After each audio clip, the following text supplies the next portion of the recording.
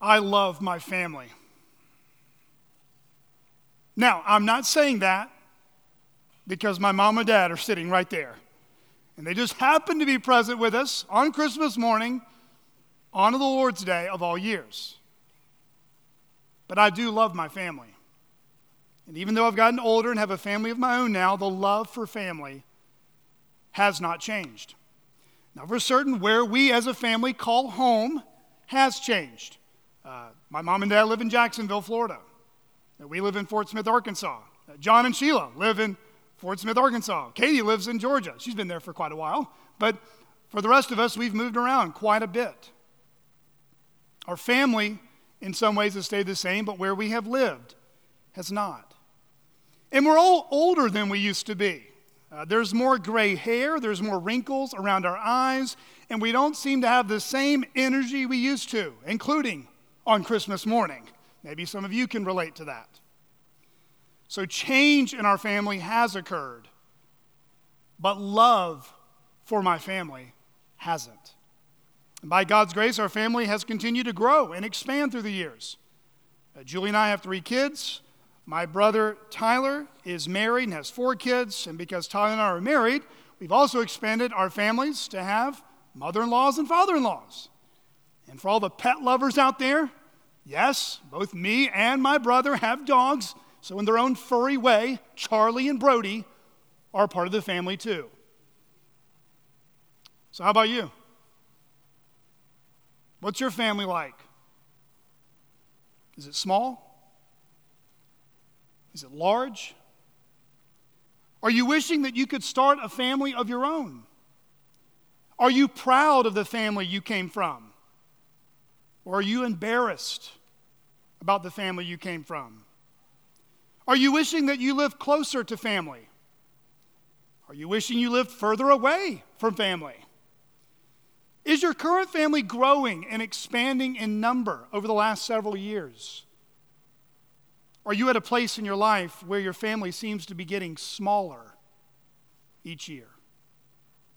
Perhaps people have moved away and you don't see one another hardly as much anymore. Or possibly in recent years, you've said goodbye to loved ones in death. Or maybe you recognize you're getting older and you realize that time with family is more precious to you with each passing year. These days, you tend to look at pictures of days gone by. You see pictures of your kids and they're all grown up. You see pictures of yourself and ask, what happened to me? Or maybe you see pictures of your grandparents, or your mom, or your dad, or maybe even a sibling, or a child. Those pictures bring you instant smiles. But then those same pictures are also sad reminders that they aren't here anymore. Pictures we hold in our hands can sometimes leave the deepest holes in our hearts. A hole that we live with for months, years, and perhaps the rest of our lives. And a hole that no matter what you or I do, never seems to be filled or replaced by anything or anyone in this life. That's why for a lot of people, the Christmas holidays can be both an exciting time of anticipation and joy, but it can also be a time of bitter disappointment and loss. People take time off work, kids are off from school, and we're in the midst of traveling and cooking and wrapping presents and then seeing all those beautiful presents that we wrapped quickly unraveled and thrown in the trash. And it's in those moments, time seems to slow down. And it's when time seems to slow down, it's then we begin to think about the preciousness of time, especially about time in the past. We look back on the good times and the not so good times. We look back on love and relationships that have been formed. And we look back on love and relationships that have been lost, whether through death, breakups, betrayal, divorce, perhaps relationships dissolved and you don't even know why they dissolved. Or maybe relationships have been lost because of relocation. Loved ones have moved to a new place, or maybe you've moved to a new place. It's a new territory, and you're having to trust God in new ways to provide what you need when you need it. How are you thinking about 2023? Are you going into it kind of sheepish? Are you looking into it hopeful? Maybe you're on the verge of some hopeful expectations. Maybe the Lord will bring that new best friend you've been praying about for several years. Maybe God might be leading you to be a part of a new church, a church that highly values the preaching of God's word and has a high commitment to caring for one another as members in the body. Or 2023 could even be the year you're going to meet that special someone and get married. 2023 could be the year that the Lord converts your child and they become a Christian. Or maybe the Lord converts that coworker that you've been praying for and evangelizing for years. But regardless of where you and I find ourselves this Christmas morning and this Christmas season, regardless of how you and I view our families today, we're called to wait upon the Lord. We're called to trust He is always working for the good of those who love Him and to those who are called according to His purpose, which is precisely the setting of where we left off last Sunday in our current sermon series through the Old Testament book of Ruth. And last week we left off with this main point. God is always working for the good of those who wait for Him, one act of obedience at a time. If you have a copy of God's Word, please open your Bibles to the Old Testament book of Ruth. The book of Ruth. If you're using one of the chair Bibles provided, you can turn to Ruth chapter 1. You can find that on page 127. You might say, Pastor Blake, chapter 1, you covered that 3 weeks ago. I thought we were going to end it today. We are going to end it today. However, Christmas week and Christmas morning, we might need to have some of that Christmas dust removed off our heads to be freshly reminded on the significance of what we're going to learn in Ruth chapter 4 this morning. And of course, as this is your first time with us, or you've been in here interspersed throughout the weeks, it's good to see what we've been learning at a 30,000-foot view through this book that has been wonderful to meditate on God's steadfast love, God's sovereign care in our lives, God's involvement in our lives through seasons of bitter disappointment and seasons of great blessing and joy. So actually start with me in Ruth chapter 1, verse 1, and like I did about a year and a half ago with Titus, I'm just going to read Ruth 1:1 through the end of 3, and then we're going to land the plane in chapter 4 so you see where we're at. Ruth chapter 1, verse 1. In the days when the judges ruled, there was a famine in the land. And a man of Bethlehem in Judah went to sojourn in the country of Moab, he and his wife and his 2 sons. The name of the man was Elimelech, and the name of his wife Naomi. And the names of his 2 sons were Mahlon and Chilion. They were Ephrathites from Bethlehem in Judah. They went into the country of Moab and remained there. But Elimelech, the husband of Naomi, died, and she was left with her 2 sons. These took Moabite wives. The name of the one was Orpah, and the name of the other Ruth. They lived there about 10 years, and both Mahlon and Chilion died, so that the woman was left without her 2 sons and her husband. Then she arose with her daughters-in-law to return from the country of Moab, for she had heard in the fields of Moab that the Lord had visited His people and given them food. So she set out from the place where she was with her 2 daughters-in-law, and they went on the way to return to the land of Judah. But Naomi said to her 2 daughters-in-law, "Go, return each of you to her mother's house. May the Lord deal kindly with you as you have dealt with the dead and with me. The Lord grant that you may find rest, each of you in the house of her husband." Then she kissed them. They lifted up their voices and wept. And they said to her, "No, we will return with you to your people." But Naomi said, "Turn back, my daughters. Why will you go with me? Have I yet sons in my womb that they may become your husbands? Turn back, my daughters. Go your way, for I am too old to have a husband. If I should say I have hope, even if I should have a husband this night and should bear sons, would you therefore wait till they were grown? Would you therefore refrain from marrying? No, my daughters, for it is exceedingly bitter to me for your sake that the hand of the Lord has gone out against me." Then they lifted up their voices and wept again. And Orpah kissed her mother-in-law, but Ruth clung to her. And she said, "See, your sister-in-law has gone back to her people and to her gods. Return after your sister-in-law." But Ruth said, "Do not urge me to leave you or to return from following you. For where you go, I will go. And where you lodge, I will lodge. Your people shall be my people, and your God, my God. Where you die, I will die, and there will I be buried. May the Lord do so to me and more also, if anything but death parts me from you." And when Naomi saw that she was determined to go with her, she said no more. So the two of them went on until they came to Bethlehem. And when they came to Bethlehem, the whole town was stirred because of them. And the women said, "Is this Naomi?" She said to them, "Do not call me Naomi. Call me Mara, for the Almighty has dealt very bitterly with me. I went away full, and the Lord has brought me back empty. Why call me Naomi when the Lord has testified against me, and the Almighty has brought calamity upon me?" So Naomi returned, and Ruth the Moabite, her daughter-in-law, with her, who returned from the country of Moab. And they came to Bethlehem at the beginning of barley harvest. Chapter 2. Now Naomi had a relative of her husband's, a worthy man of the clan of Elimelech, whose name was Boaz. And Ruth the Moabite said to Naomi, "Let me go to the field and glean among the ears of grain after him in whose sight I shall find favor." And she said to her, "Go, my daughter." So she set out and went and gleaned in the field after the reapers, and she happened to come to the part of the field belonging to Boaz, who was of the clan of Elimelech. And behold, Boaz came from Bethlehem. And he said to the reapers, "The Lord be with you." And they answered, "The Lord bless you." Then Boaz said to this young man who was in charge of the reapers, "Whose young woman is this?"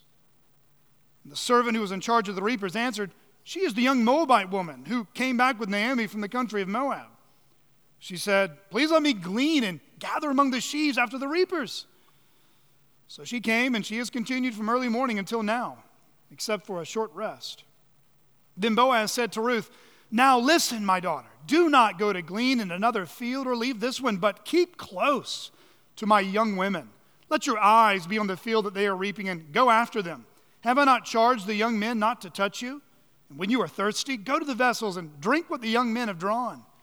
Then she fell on her face, bowing to the ground, and said to him, "Why have I found favor in your eyes, that you should take notice of me, since I am a foreigner?"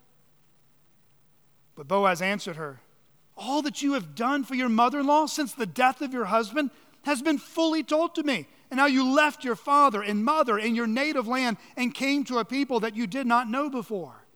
The Lord repay you for what you have done, and a full reward be given you by the Lord, the God of Israel, under whose wings you have come to take refuge." Then she said, "I have found favor in your eyes, my Lord, for you have comforted me and spoken kindly to your servant, though I am not one of your servants." And at mealtime, Boaz said to her, "Come here, eat some bread and dip your morsel in the wine."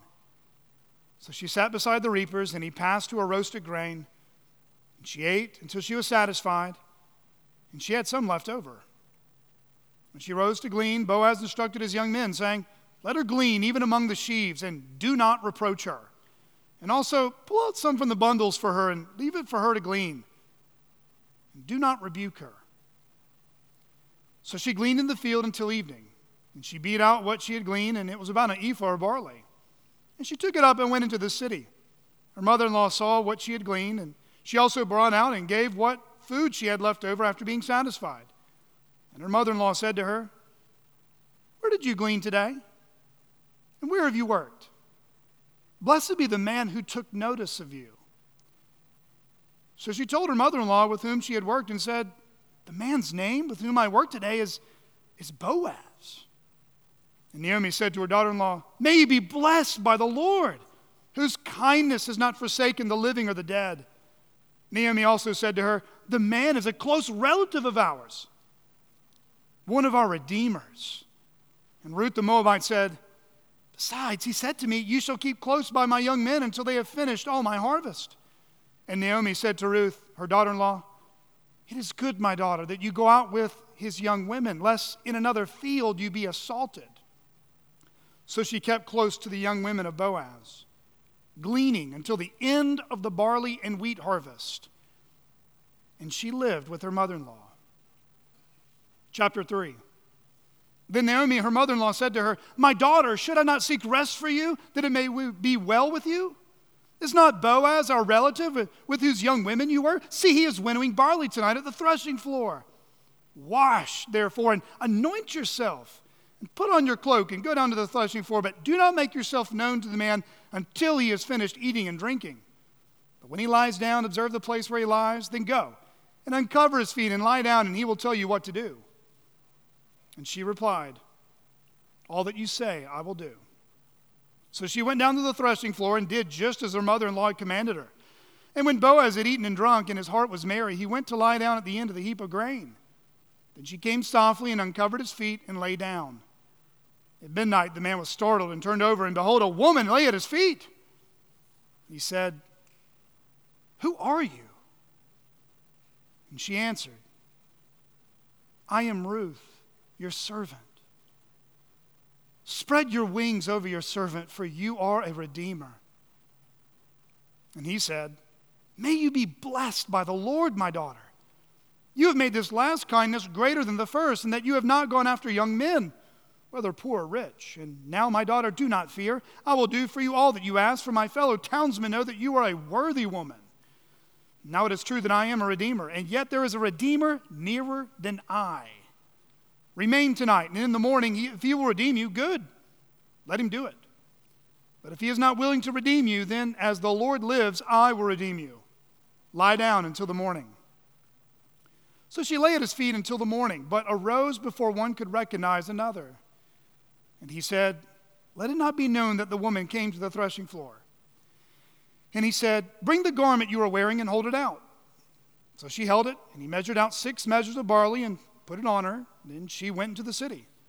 And when she came to her mother-in-law, she said, how did you fare, my daughter? And she told her all that the man had done for her, saying, these 6 measures of barley he gave to me. For he said to me, you must not go back empty-handed to your mother-in-law. She replied, wait, my daughter, until you learn how the matter turns out. For the man will not rest, but will settle the matter today. This is God's word. If you're taking notes, I have kind of one big main idea, and then we'll have 3 points that serve as an outline. I'll repeat the main idea 3 times. If you don't get it down, re-listen to it on the podcast. Here's your main idea that will teach you really a summary of chapter 4, but I think what we'll find out is a summary of the entire book of Ruth. Our lives and families are not the result of random chance, but divine design. Our lives and families are not the result of random chance, but by divine design. Our lives and families are not the result of random chance, but by divine design. You could even put it this way. Our lives and families are not the result of random chance or meaningless misfortune. Rather, they are the intricate design of the steadfast love and sovereign wisdom of God. That's what we're going to be driving home today. And here's 3 points that we'll lay out for the rest of our time to help you. Point number 1, Boaz proceeds forth with a successful transaction. Boaz proceeds forth with a successful transaction. And we're going to do these one at a time. So look with me now at verses 1 to 10. Ruth chapter 4, verse 1. Now Boaz had gone up to the gate and sat down there. And behold, the Redeemer of whom Boaz had spoken came by. So Boaz said, "Turn aside, friend, sit down here." He turned aside and sat down, and he took 10 men of the elders of the city and said, "Sit down here." So they sat down. And he said to the Redeemer, "Naomi, who has come back from the country of Moab, is selling the parcel of land that belonged to our relative Elimelech. So I thought I would tell you of it and say, buy it in the presence of those sitting here and in the presence of the elders of my people. If you will redeem it, redeem it. But if you will not, tell me, that I may know, for there is no one besides you to redeem it, and I come after you." And he said, "I will redeem it." Then Boaz said, "The day you buy the field from the hand of Naomi, you also acquire Ruth the Moabite, the widow of the dead, in order to perpetuate the name of the dead in his inheritance." Then the Redeemer said, "I cannot redeem it for myself, lest I impair my own inheritance. Take my right of redemption yourself, for I cannot redeem it." Now this was the custom in former times in Israel concerning redeeming and exchanging. To confirm a transaction, the one drew off his sandal and gave it to the other, and this was the manner of attesting in Israel. So when the Redeemer said to Boaz, "Buy it for yourself," he drew off his sandal.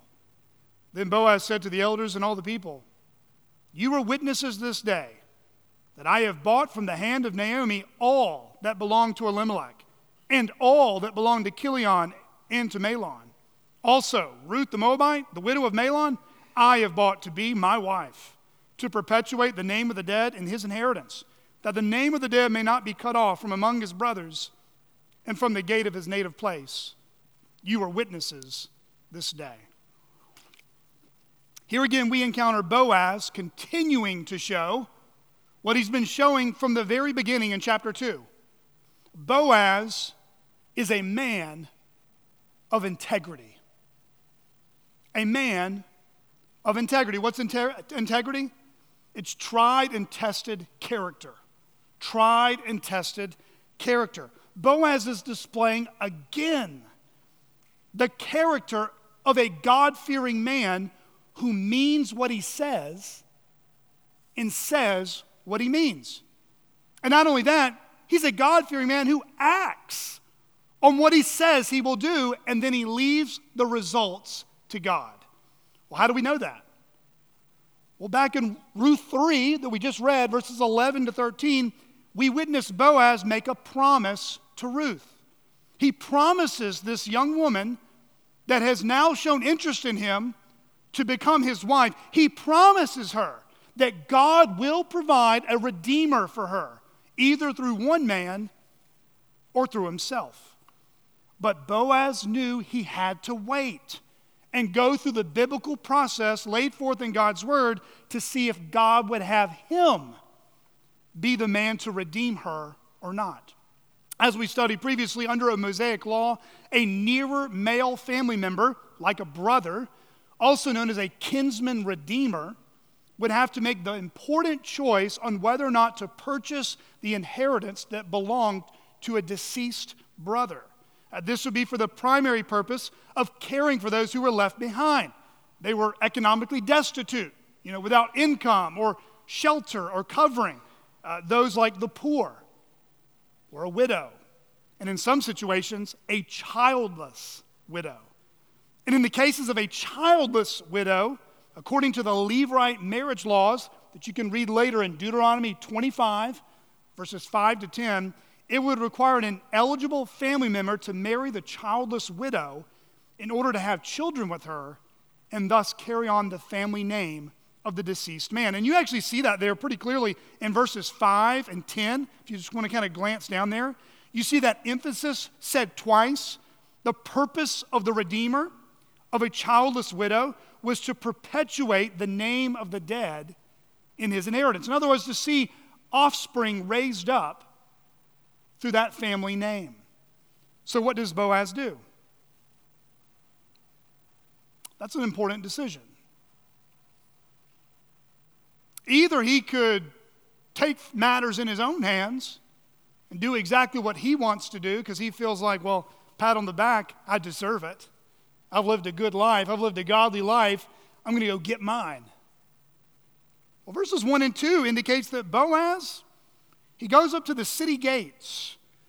The city gates for us might be similar, going to the courthouse or other places in a community where major decisions are made, whether it's judicial decisions or financial decisions or political decisions. And then when they went up to the gates, there would be these men called elders there. Elders in this day would have been men similar to what we would understand as elders today, but different. Men who were respected in the community, spiritual leaders, but even more than that, they were like civil leaders. They were like civil magistrates, and they governed on behalf of the community they lived in.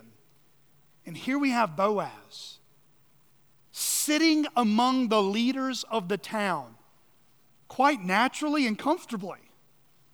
In other words, Boaz is probably viewed as one of the elders himself. I mean, he's telling a quorum, 10, a minimum of 10 elders needed to come together to decide on matters on behalf of the town, and they listen to him. I mean, he's just like, yo, elders, hey, we got some big decisions to make today. And it's like they drop everything and go, yes, sir. I mean, you know you're well respected when you just tell a group of men, I need you to meet me at the city gates. And here we see again, Boaz is not only well respected, not only is he wealthy, but he fears the Lord and he cares for widows. Boaz takes a seat at the table, if you will, and in a short amount of time, he providentially sees the family member who is nearer to Naomi's deceased husband than himself. In other words, this is the part of the movie, you just put the popcorn down and you're really going to be in suspense. Oh no, there he is. There's the guy. There's the dude.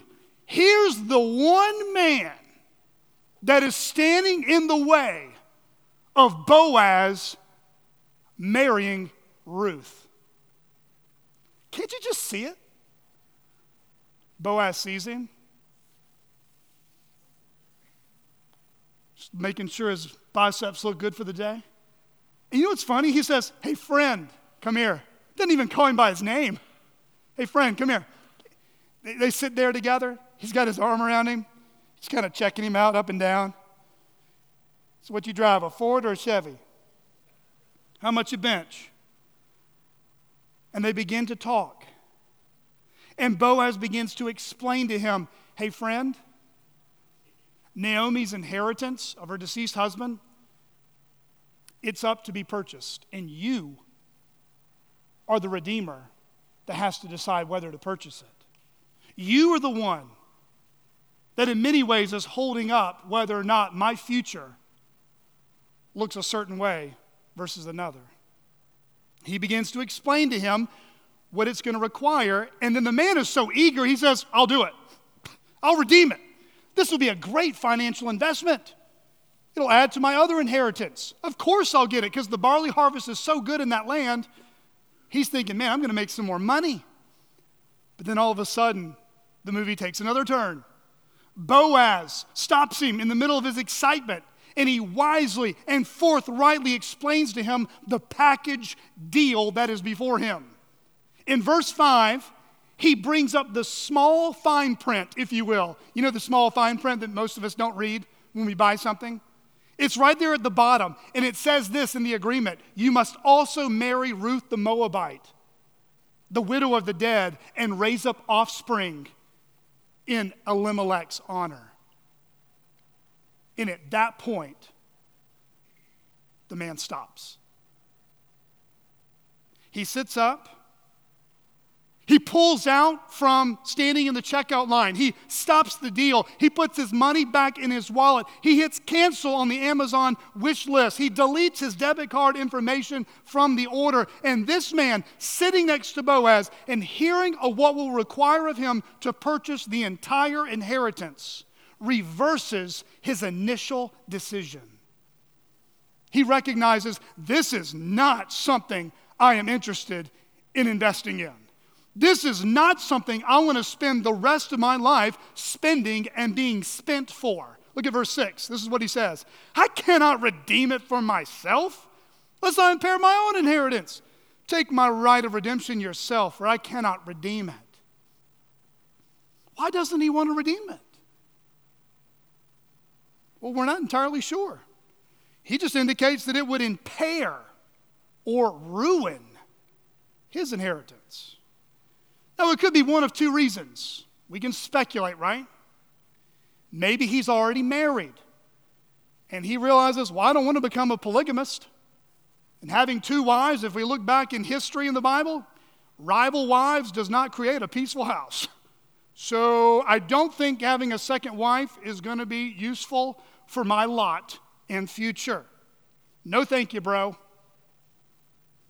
Or maybe the man is greedy.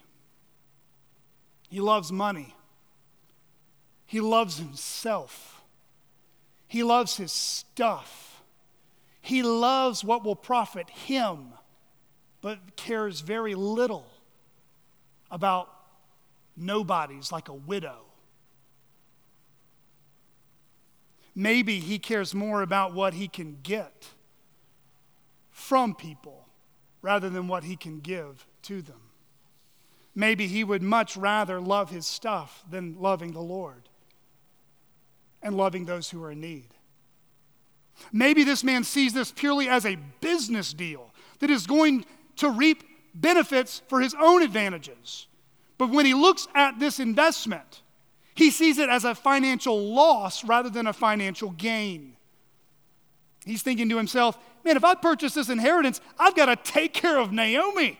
I've heard about that old bitter, aging woman. I don't want to take care of her. Then I got to marry Ruth and have children with her and raise children with her. And then on top of that, if we have a son, I have to give all this inheritance to him. Yeah, no thanks, Boaz. She's all yours, man. So guess what happens? Boaz is the next man in line to do exactly what he's been passionately desirous to do. Boaz gets to purchase the redemption right. Friends, Boaz gets to marry his woman. He gets to marry the virtuous and beautiful woman that his heart has been captivated by. Proverbs 18:22 says, "He who finds a wife finds a good thing and obtains favor from the Lord." And friends, Boaz found that good thing. And boy, he is one happy man. Couldn't you see it? You know, all the guys are just sitting around looking at the business deal, and Boaz just jumps out of his sandals, screaming at the top of his lungs, "Me and Ruth are getting married." Beloved, when we do things God's way and God's timing, we get to enjoy God's blessings in the way He intended. When we do things God's way and in God's timing, we get to enjoy God's blessings the way He intended. Friends, realize that Boaz could have been impatient. He could have taken matters in his own hands. There was a lot of temptations. He could have had sexual intimacy with her on that midnight hour when the emotions and attractions were high. Friends, how many of us have scars and regrets on our life because we took matters in our own hands and did not wait upon the Lord? Friends, do you realize that God is so good, He delights in blessing us more than we ask Him to bless us? Do you know that? I mean, we see that humanly all the time. Parents, you get it? When we were really young, we're all about getting gifts, right? Go play with our gifts and leave mom and dad in the dust.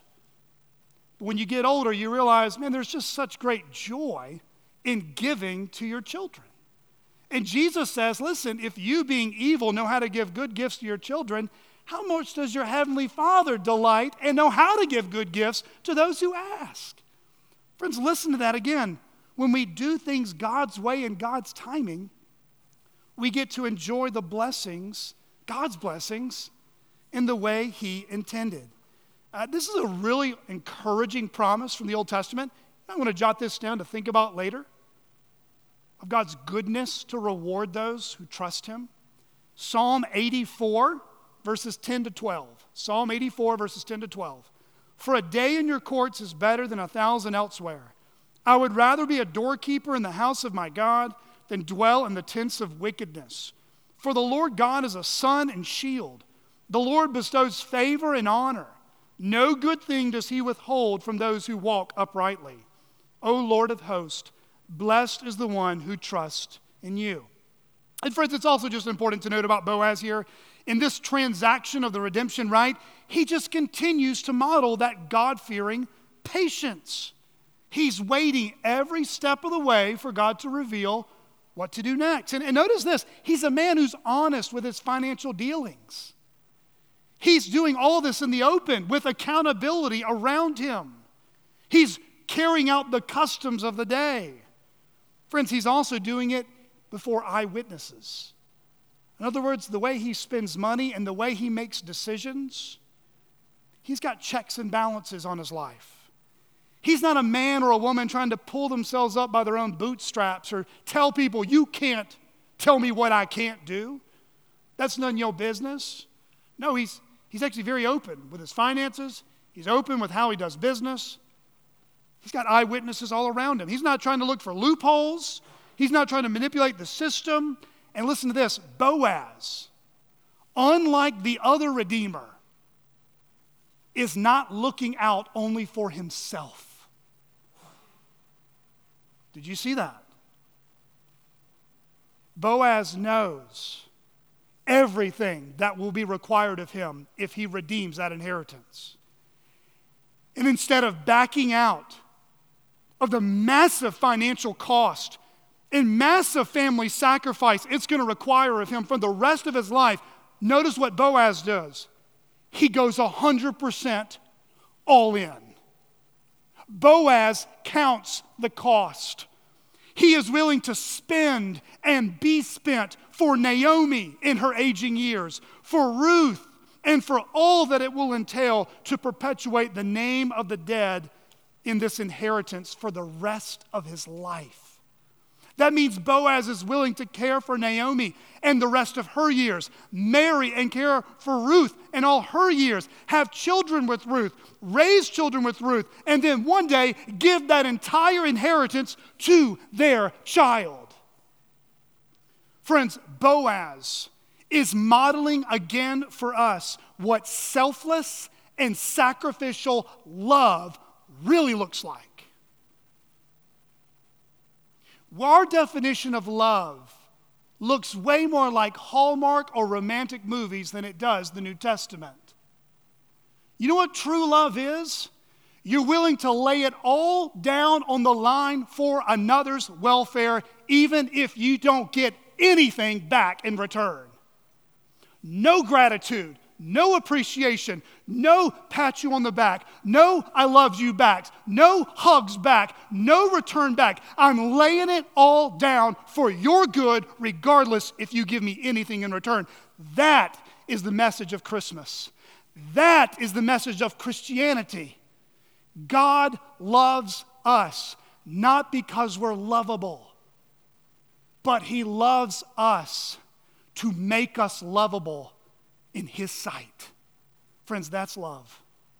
Grace is a gift. If our salvation was something we could earn, it would no longer be a gift. All of the Christian life is grace. All of it. Everything about it is grace, grace, grace. Friends, Boaz is modeling a picture, a small preview, an imperfect example of what Christ has done for us in His selfless and sacrificial love. Friends, listen to this. Jesus didn't wait for other saviors or redeemers to come for us. No other human being could be loving enough, bold enough, or good enough to take on such a task. Jesus instead looked down from heaven at what it would cost Him to satisfy God's wrath against us. not for sin he committed, but sin that we have committed against a holy and righteous God. Jesus looked down at the humiliation of leaving glory and taking on human flesh and becoming a servant among hell-deserving sinners. Jesus looked down at the humiliation of leaving the praises of heaven to take on the persecutions of vile and wicked men. Friends, Jesus willingly, not reluctantly, not begrudgingly, but willingly came to this earth to accomplish redemption for his Father's glory and our eternal good. How much time have you marveled at the cost of redemption, the forgiveness of sins, the hope of eternal life, the miracle of the new birth by God's Spirit recreating us? Friends, Jesus came to earth to redeem and rescue a dirty, filthy, and wicked bride for himself and make her clean and pure and lovely in his sight. Friends, he's promised to begin that good work in every sinner who trusts in Christ and complete that work on the day of glorification. Friends, that bride he is transforming, that bride the Father has given to the Son in eternity past, the names have been written in the Lamb's Book of Life. Friends, this is the church. The people of God from every generation who've been looking to God's promise of a steadfast Redeemer. You see, Jesus did not back out in fear, back out in selfishness on the mission to come for us and redeem us. When Jesus said yes to his heavenly Father, he meant it, and he came. Jesus, as Tom mentioned last night, always keeps his promises. He's always good on every promise he's ever made. Friends, the price for our redemption had to be paid. And that price was paid in full. Beloved, how much time have you spent in your Christian life plumbing the depths of the reality that Jesus paid for your redemption, the forgiveness of sins, the adoption in his kingdom, and the promise of eternal life? How much time have you spent plumbing the depths of that redeeming love? Jesus gave up his life to give us eternal life. Jesus paid our debt. He who was rich became poor, and in exchange gives us the riches of his grace. Jesus paid our debt. In exchange gives us his righteousness applied to our account. To my non-Christian friend, what are you hoping for this Christmas? What are you hoping that you think is going to add excitement and meaning to your life? Friends, amidst that wish list, you ought to consider the price of our redemption that has been paid at the cross. Jesus paid it all. And if we turn from our sins and trust in him, we receive all the benefits and an inheritance that is laid up in heaven for us that will be received in full on the last day. Notice again, Boaz wants to be a man of integrity with all the eyewitnesses around. Again, as I already said, man, he wants to be a man who lives in a fishbowl. He wants to be a man that there's checks and balances. Those are other eyes on his life, on his dealings, on his decisions. He's not trying to hide anything. Friends, you know one of the most freeing things as a Christian is when you really care about pleasing the Lord, and you don't care all that much about what the peanut gallery thinks of you. It's actually quite freeing.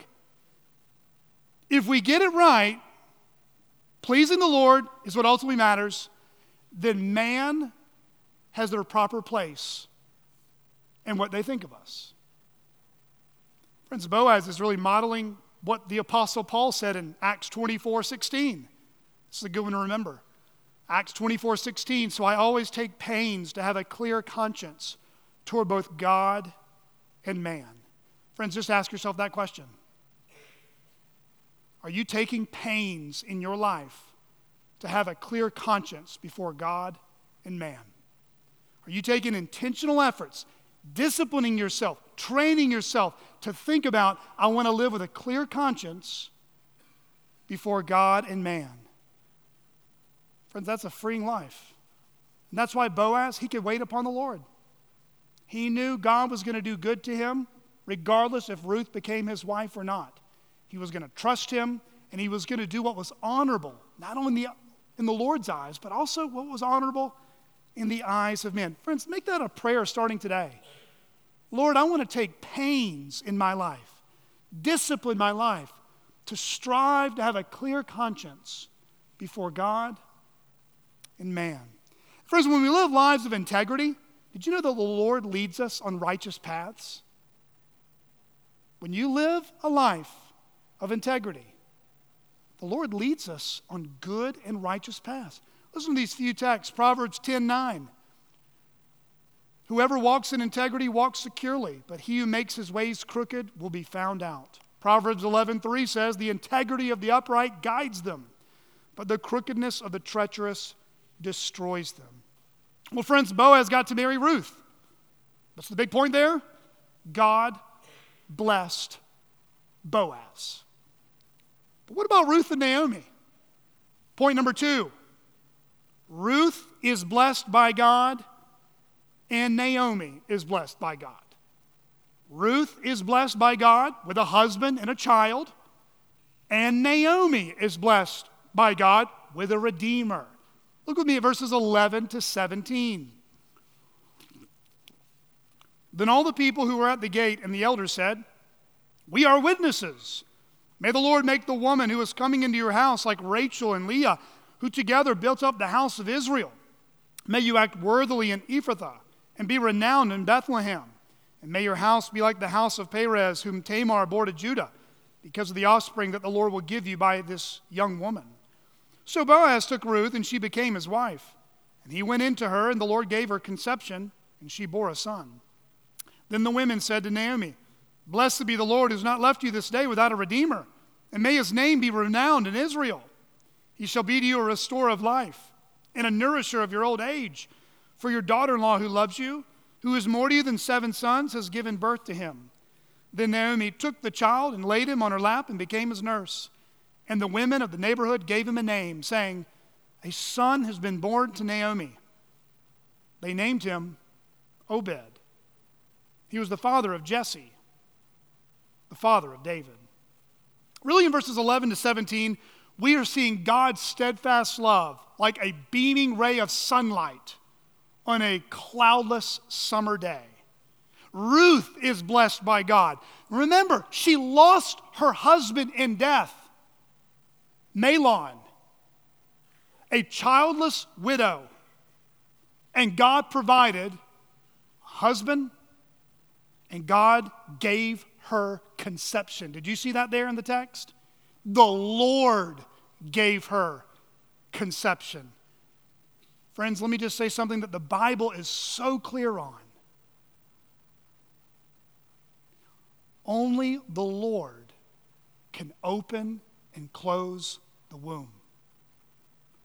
Only the Lord can open and close the womb. The devastating sadness and heartbreaking pain of infertility, miscarriages, and stillborn children will drill a hole in a man or a woman's heart that may stay with them for the rest of their life. It's a deep pain. It's a pain that words cannot even put into a sentence. And it's a pain that Ruth knew for a long time. We're not told why she couldn't have children. But if we understand verse 13 rightly, the Lord for quite some time did not open her womb. She mourned. She probably went to parties and gatherings where other people had kids, wondering, I'll never have a child. I'll never even get married again. Friends, if you have been there or are there, or you're caring for someone who is, the Lord loves you. He is compassionate to your pain. And though many others will never understand what you're going through, the Lord knows. But friends, God in His kindness, God in His grace, God in His mercy, the God who literally sustains the universe, who tells the ocean to go so far, tells the stars to have certain names, opened her womb and gave her a child. The Lord gave her a child, and that child was in her arms. Friends, though having children and raising children can be very difficult in a fallen world, Genesis 3:16 says it's pain, but children are still a gift from God. Psalm 127, 3-5. Friends, if you and I have been blessed by God, He's opened the womb, or He's provided through adoption, or in whatever means by which a child becomes your child, the Lord has given you that child as a blessing. Thank God today for the blessing if you have children. Naomi's also blessed too. The women of the town that was once stirred up. Do you remember chapter 1? It's kind of funny. Naomi shows back up. Her hair is just kind of all over the place. Don't call me Naomi. Call me Mara. You don't want to name anyone Mara, not even like a cat or a dog. It means bitter. Call me bitter. God is out to get me. Any minute now He's going to strike me with more lightning. And guess what? The women that were like, whoa, what's up with that lady? The same women are now celebrating and rejoicing with Naomi for God's kindness to Naomi. And interestingly, they're praising God for giving her a redeemer. Did you catch that in verse 14? And guess what? The focus isn't even on Boaz anymore. The focus is on the child, Obed. This is the child that Naomi's going to help Ruth and Boaz raise. The women say that this child will be a restorer of life and a nourisher of your old age. In other words, even after Boaz, who's an older man by this time, he's probably in his early to mid-50s. That doesn't mean old, just older. Ruth is a much younger lady. They probably got about 20 to 25 years difference. I mean, that's robbing the cradle times 2. But these women understand that even if Boaz gets too old or he dies, this child will still care for Naomi in her older years. You also notice there in verses 11 and 12, the elders of the town and the people who witnessed this transaction, they're praying for God's continued blessing on Ruth and Boaz. In other words, they want God's best to continue to be poured out upon them. And then you'll notice there they allude to several names from the Old Testament.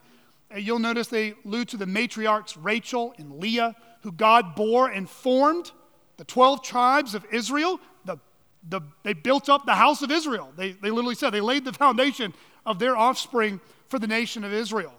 And then they allude to the house of Perez, whom Tamar bore to Judah. We know from the book of Genesis that the family line of Judah would be the family line that the Messiah would come from. Genesis 49, verse 10 says, "The scepter shall not depart from Judah, nor the ruler's staff from between his feet, until tribute comes to him, and to him shall the obedience of the peoples." Friends, when you take all these names together, you know what they're doing? They're praying for God's blessing to preserve through that child the family line through which the Redeemer, the Savior, who would come. And friends, it's through a strange, crooked, jig-jagged, unlikely family tree unfolding before our eyes between a Moabite woman named Ruth and an older man named Boaz, which leads to our final point. Point number 3, God's anointed king is born through an unlikely family tree. God's anointed king is born through an unlikely family tree. Look with me in the last 5 verses of our text, verses 18 to 22. Now these are the generations of Perez. Perez fathered Hezron. Hezron fathered Ram. Ram fathered Aminadab. Aminadab fathered Nahshon. Nahshon fathered Salmon. Salmon fathered Boaz. Boaz fathered Obed. Obed fathered Jesse. And Jesse fathered David. Now these are the generations of Perez. Perez fathered Hezron. Hezron fathered Ram. Ram fathered Aminadab. Aminadab fathered Nahshon. Nahshon fathered Salmon. And I just actually said this twice because I have it copy and paste twice. Mistake by your preacher. I've already read the last text. The beginning of the book of Ruth began with a famine and with death. That's why we reread the whole book. You got to feel the thunder that's coming. It opened up with a famine, no food, grocery stores closed up. You got to leave. You got to go somewhere else to find food or you're going to die. And death, unexplained death. No events, no descriptions, just death. And death of the men. The end of the book of Ruth concludes with abundant blessings and with life. The beginning of the book began with an ominous obituary. The names of the deceased and nothing else.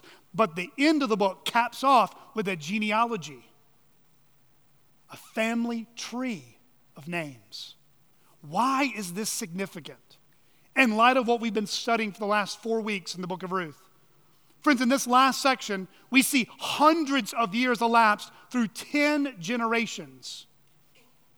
But the 7th name mentioned is Boaz. The 10th name mentioned is David. Boaz and Ruth would bear a son named Obed, and Obed would become the grandfather of Jesse's son, David. Who is David? David would be God's anointed king over the nation of Israel, a man after God's own heart. And it's through David's offspring that God's everlasting kingdom would be displayed not only over the nation of Israel, but over all the nations of the world. You see, the one who would hold the scepter from Judah in Genesis 49:10 would also come through the family line that David and his offspring would be born. David was born where? In Bethlehem. Where did the book of Ruth take place?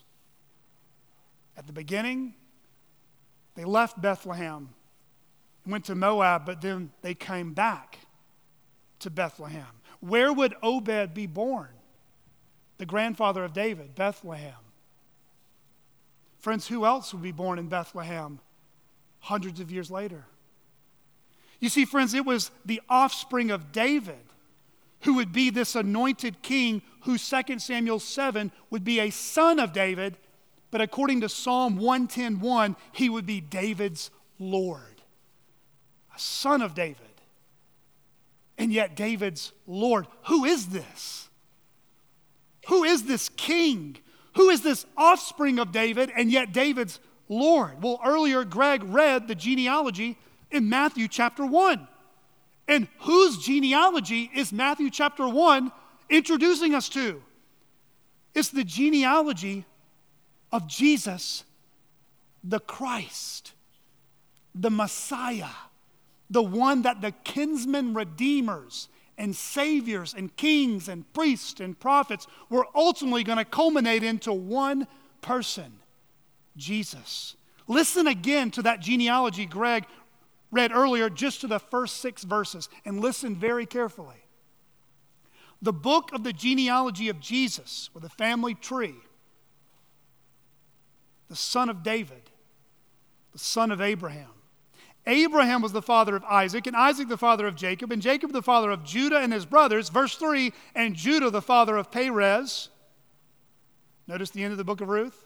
And Zerah, by Tamar, and Perez the father of Hezron, and Hezron the father of Ram, and Ram the father of Amminadab, Amminadab the father of Nahshon, Nahshon the father of Salmon, and Salmon the father of Boaz by Rahab, and Boaz the father of Obed by Ruth, and Obed the father of Jesse, and Jesse the father of David the king. Friends, what we have been looking at through the whole book of Ruth, what we are seeing in the genealogy of our Lord, what Christmas has been screaming at us, but we're sometimes too deaf to hear, is this: our lives and our families are not the result of random chance, but by divine design. All of it. Everyone who's ever been a part of your family, your past, your mama, your daddy, your grandparents, your great-grandparents, where they were born, and your descendants still to come. It's all by divine design. And its divine design is to show us something of God's steadfast love in the midst of sufferers and sinners. Think about how complex and intricate this design was that God was doing to preserve the family line of Jesus. Think about it. Let's just stare at the book of Ruth by itself. If there was no immigration from Bethlehem to Moab when Elimelech took his family, they would have never met Ruth. Never. If Ruth would never have married Mahlon, or Ruth had come back to Bethlehem with Naomi, then there would have never been a marriage to Boaz. And if Ruth and Boaz would have never married, then Obed would never have been born. And if Obed had never been born, Jesse would have never been born. And if Jesse would have never been born, David would never have been born. Friends, do you see what's going on here? The book of Ruth ends with a family tree culminating with David to show the people of God that God is faithful to his promises. Do you see that? This book opened with tragedy, bitterness, hopelessness, unbelief, and it's ending with this dynamite package of hope. Think about it. Friends, we serve a multitasking God. Do you know that? Some of y'all think y'all are good multitaskers. You ain't got nothing on what the Lord can do. He can literally preserve a family line through multiple generations, multiple centuries, millions of people, and millions of fallible, sinful, suffering people in all our decisions. Friends, we serve a God who can do 10,000 things at once in your individual life, even when you can only see 3 of them. Corrie ten Boom once said, "Never be afraid to trust an unknown future to a known God." We serve a God who takes crooked sticks and draws straight lines. We serve a God who uses setbacks, disappointments, deaths, seasons of human sadness and bewilderment, seasons of spiritual dryness and discouragement. Friends, he uses cancer, chronic pain, unfulfilled dreams, unhappy marriages, undesired singleness, a barren womb, financial hardships, and an unknown future. He uses it all, and he leads us through it all. That is the God we've been worshiping today. That is the God who has come to redeem us. As John Piper has said, the life of believers is not a straight path to glory, but they do get there. And while many of us think our families and our lives are just one big soup bowl of sin and suffering, meaningless misfortune, just coincidence and chance, friends, God has a glorious plan He is weaving in your life and in my life through your family and my family, even when we can't see it. Friends, you may think someone in your family is too far gone to be saved by the grace of God. You may think someone in your family could never become a Christian. They scoff at God, they hate God, they want nothing to do with God. Friends, did you pick up Jesus' family tree? We've got Tamar, a Canaanite woman who posed as a prostitute and gave birth to twins from her father-in-law Judah. It's pretty messed up. It's like Jerry Springer in the Bible. We see a woman like Rahab, who was an actual prostitute and a Gentile. We see a woman like Ruth, who was a Moabite who worshiped false gods in a land that hated God's people. We see Bathsheba, who committed adultery with King David. And then we see Mary, a teenage girl who was supernaturally conceived by the Holy Spirit of God to carry the Savior of the world. Friends, God visited his people with bread in Bethlehem. And one day, God would visit his people again through the birth of Jesus Christ in Bethlehem. The whole book of Ruth is about God visiting his people with grace. Grace. Grace. Our lives and families are not the result of random chance or meaningless misfortune. Rather, they are the intricate design of the steadfast love and sovereign wisdom of God. How does the message of Jesus coming into the world give sinners and sufferers hope like us? Jesus Christ is our Redeemer. He has come to make us his own and make us lovely in his sight. God works in a mysterious way to bring light out of darkness, life out of death. From his own fullness, Jesus will repay whatever he takes away. Let's pray. Heavenly Father, we do pray that though your will seems mysterious to us, it is clear and beautiful to you. Lord, teach each one of us to trust you with our families, trust you with our futures. Lord, we pray that we would remind one another that you are sovereignly working your perfect will, even when it seems tragic and confusing and bewildering in our time. And Lord, we do pray, Father, that you would continue to show us in this coming year that you are not limited. Lord, you can use anyone at any time to accomplish your purposes. And we pray that you would use us here at CCBC in ways that are well beyond our imagination for your own glory and our good and joy. It's in Jesus' name we pray. Amen.